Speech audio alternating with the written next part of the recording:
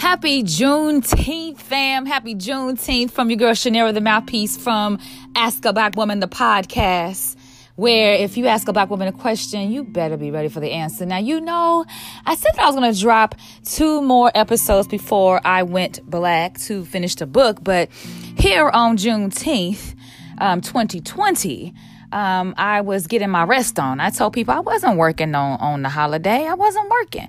I know the ancestors, once they got the news, the last thing they wanted to do was work. I say rest, people. Rest is just as good for the revolution as a rally. So I was sitting here eating my yummy vegan Polish sausages, amen, smothered in grilled onions and sauerkraut and mustard and barbecue sauce. Oh, yes. And a smoothie. Anyway, I was sitting here and I watched a movie called Miss Juneteenth, starring Nicole Beharie, Kendrick Sampson, and Alexis Chikeze. I hope I'm saying her name right. It looks like it was in the Sundance Film Festival and some other presentations. And it was such a great movie. And this is off the dome. I just literally finished watching it 5 minutes ago. And here's why I like it. Because not just for the historical context of it. So it's like Nicole Beharie's character won the Juneteenth pageant in Texas 15 years prior to where our movie begins. And so she has a daughter who just turned 15, and her daughter is her dream. And what you see is the struggles of what almost is basically a single mom, lights being cut off, working multiple jobs, and really trying to raise a teenage girl, and with a daddy who is not really a dad. He's not really a husband in a lot of ways, and the tension that goes there. And I don't even want to stay on that part, but the reason why this thing really touched me, aside from the historical content, you see this town and how this town knows the importance of Juneteenth. I did not know anything about Juneteenth until my late 30s. I am yet going to be 42 in a couple of months.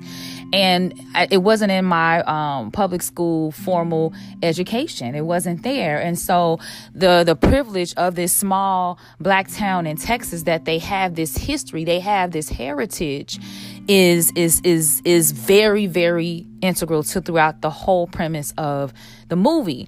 But when we look into Turquoise Jones is Nicole's character. When we look at Nicole's character and we see the pride in what she has, and I resonate so much with her, and I found myself apologizing and really seeing the tension between my mom trying to raise me as a single mom, how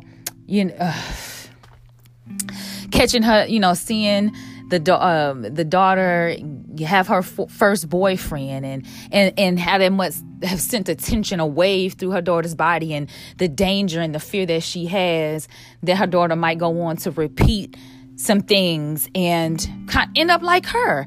And I didn't understand it when my mom wasn't very vocal or even loving, I would say, as in those drippy, sweet kind of relationships, because she was yet fighting with life and trying to survive. And even though Alexis's character, the 15-year-old daughter, she wasn't aggressively, overtly disrespectful, she did show those ways of being disrespectful, and I saw myself in her. I was a smart child. I was not the most disrespectful, but even those parts where I showed the disrespect was met instantly by a backhand, and more so abuse by my mom. But stepping back from it and even seeing it in this relationship with this mother and daughter, I got it right now. And I understand where a mom may see that her, quote unquote, her time in that season is gone. And so Nicole's character says something like, she is my future. And my mom feeling that same kind of anguish, and the sacrifice, my God, the sacrifices that the mom makes to make it happen, and how the lights got cut off and she had that cake for her, and she got her the pretty necklace, and she got dug deep in her well to pull out joy in the darkness. And her daughter was like, why didn't you just go turn the lights on? And it wasn't even about that. It was like, just for this moment, I wanted to just give you, and you need to see that I see further into that. And it wasn't until that baby showed up there on that stage for the dress rehearsal and didn't have her dress.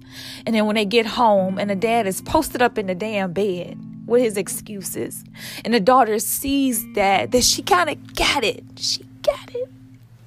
And so this story is really, really, really about Black motherhood, the relationship between Black mothers and daughters. And even at almost 42 years old, how I am still learning about my mother, who passed almost 2 years ago. And so I'm thankful for this body of work. And I'm thankful for the authenticity of it all, because another part of the story was Nicole's tension with her own mother, and how her mother rejected her. And you think it's just her mother's being a holy roller, and she fell short of her mother's holy role and expectations. But then later on that day, the mother shows up and is scuzzy drunk at Nicole's part-time job, and how she was able to show love to her mama and take her home and clean her up in her drunken stupor. And my mother was an alcoholic to the day she died.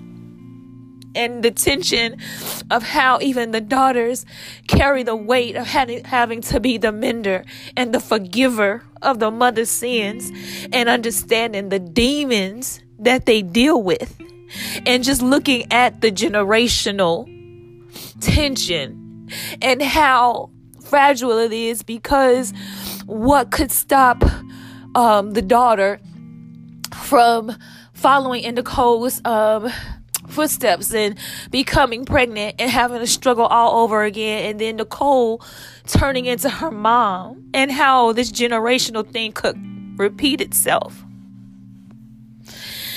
It's complicated, right? And I saw so much of my mama in there. And it was beautiful, because another part about it, I liked the fact that it was actually taped in Texas, and you saw the culture of the Black people who lived there, and they weren't perfect, and they weren't all made up. It was in a juke joint in the dirty South, and they were making the most of what they had in this juke joint, so to speak. And they were doing their line dances, and they were just getting a piece of what they could out of life and making merry with it. And that was the beauty of it, right?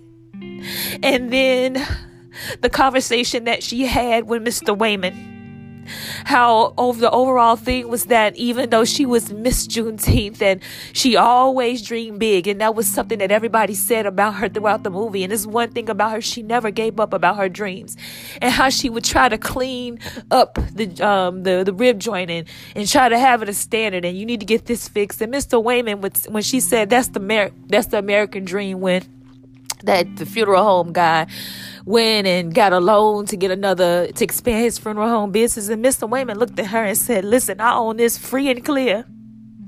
Don't no white man own this right here. And that meant so much, but she didn't get it until the end, when he was about to go downtown and see what he could get for the place. But she got it. And this was her beginning. It was so beautiful, and I am in tears. And that's my review of Miss Juneteenth. This is definitely one of those films that are for the culture. So I hope that you'll go and support this. And I am a fan. Rest up, people. Rest up for the revolution. Thank you.